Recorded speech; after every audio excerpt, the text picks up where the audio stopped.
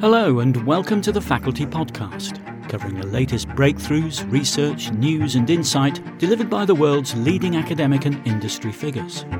In this episode, David Smith, Charles Sturt University, discusses a practice-based, peer-supported and collaborative engagement that empowers academics to share ideas and practices, problem-solve and feel part of a network or community.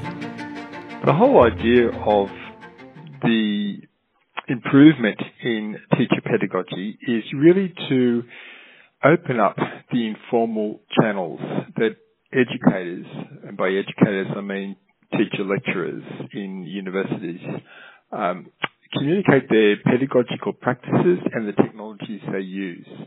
Universities tend to have, because they're such large organisations, a one-size-fits-all approach, and that sometimes dampens the notion of discussing different ways to improve the student experience.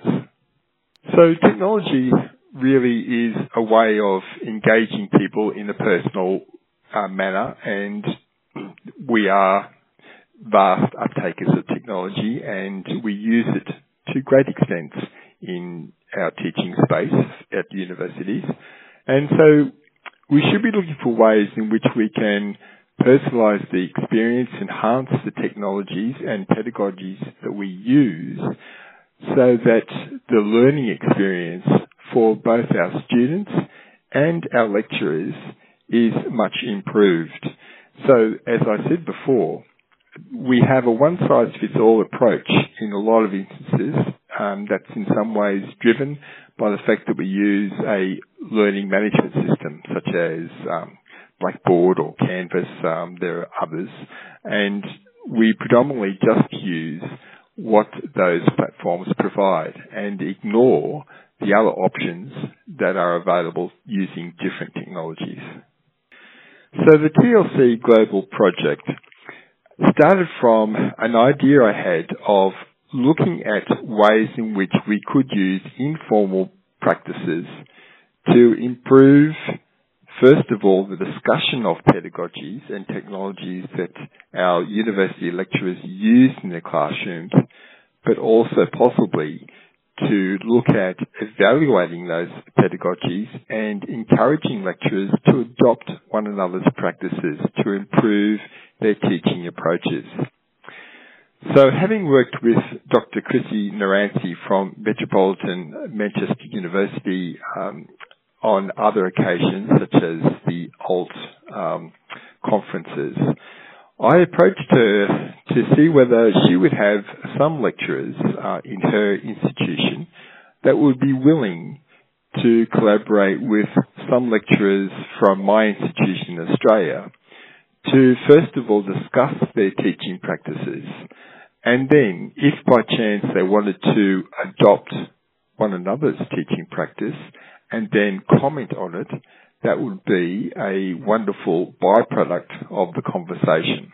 So that's where it started from. And the second layer of this was that I wanted to increase the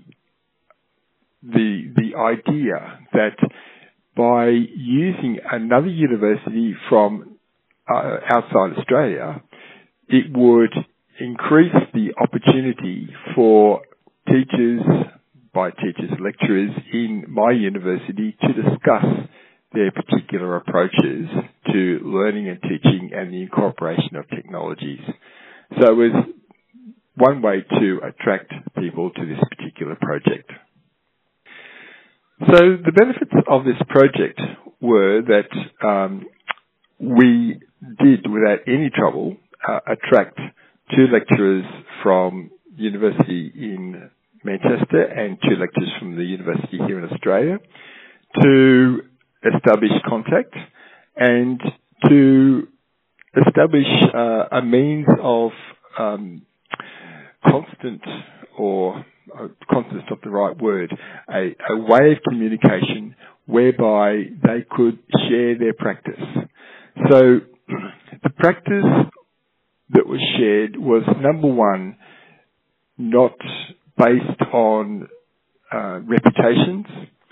it was based on a genuine desire to improve their practice, and it was also a very frank and open discussion about the types of teaching techniques that they employed. And it was done very much in a non-threatening manner, and the 4 participants soon developed a very collegial style of communication. So the benefit there was, they were contributing their own time. So there was no stipulation by myself or Dr. Naranthi that they had to meet on a certain basis at a certain time and a certain frequency, so that they met at a frequency that suited them, and they also shared resources without any prompting from Dr. Naranthi or myself, quite extensively, and again, without any prompting, adopted some of each other's practices. So the informal style worked. The fact that they were from different disciplines, I think, also assisted this process, because it meant that they weren't arguing content. They were just simply looking at teaching process and the technologies used. So the other item of benefit was that it brought together connections from 2 different continents and to further cement the relationship. I have approached another university in Australia to nominate 2 lecturers, and that has happened. As soon as they read the brief description of what had taken place, they were quite excited about the whole aspect.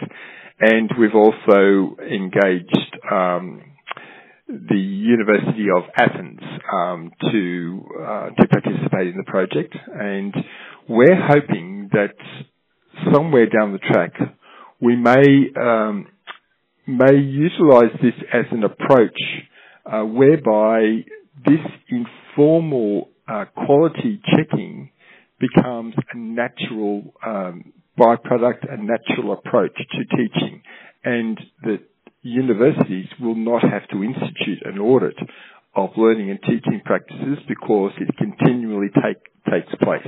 It's a continual practice that people do naturally, rather than an unnatural process whereby it has to be audited and change recommended, or we go through a whole different process of professional development in learning new technologies and seeing how it happens, because it's done naturally. And obviously, as well as the lecturers benefiting, our students also benefit.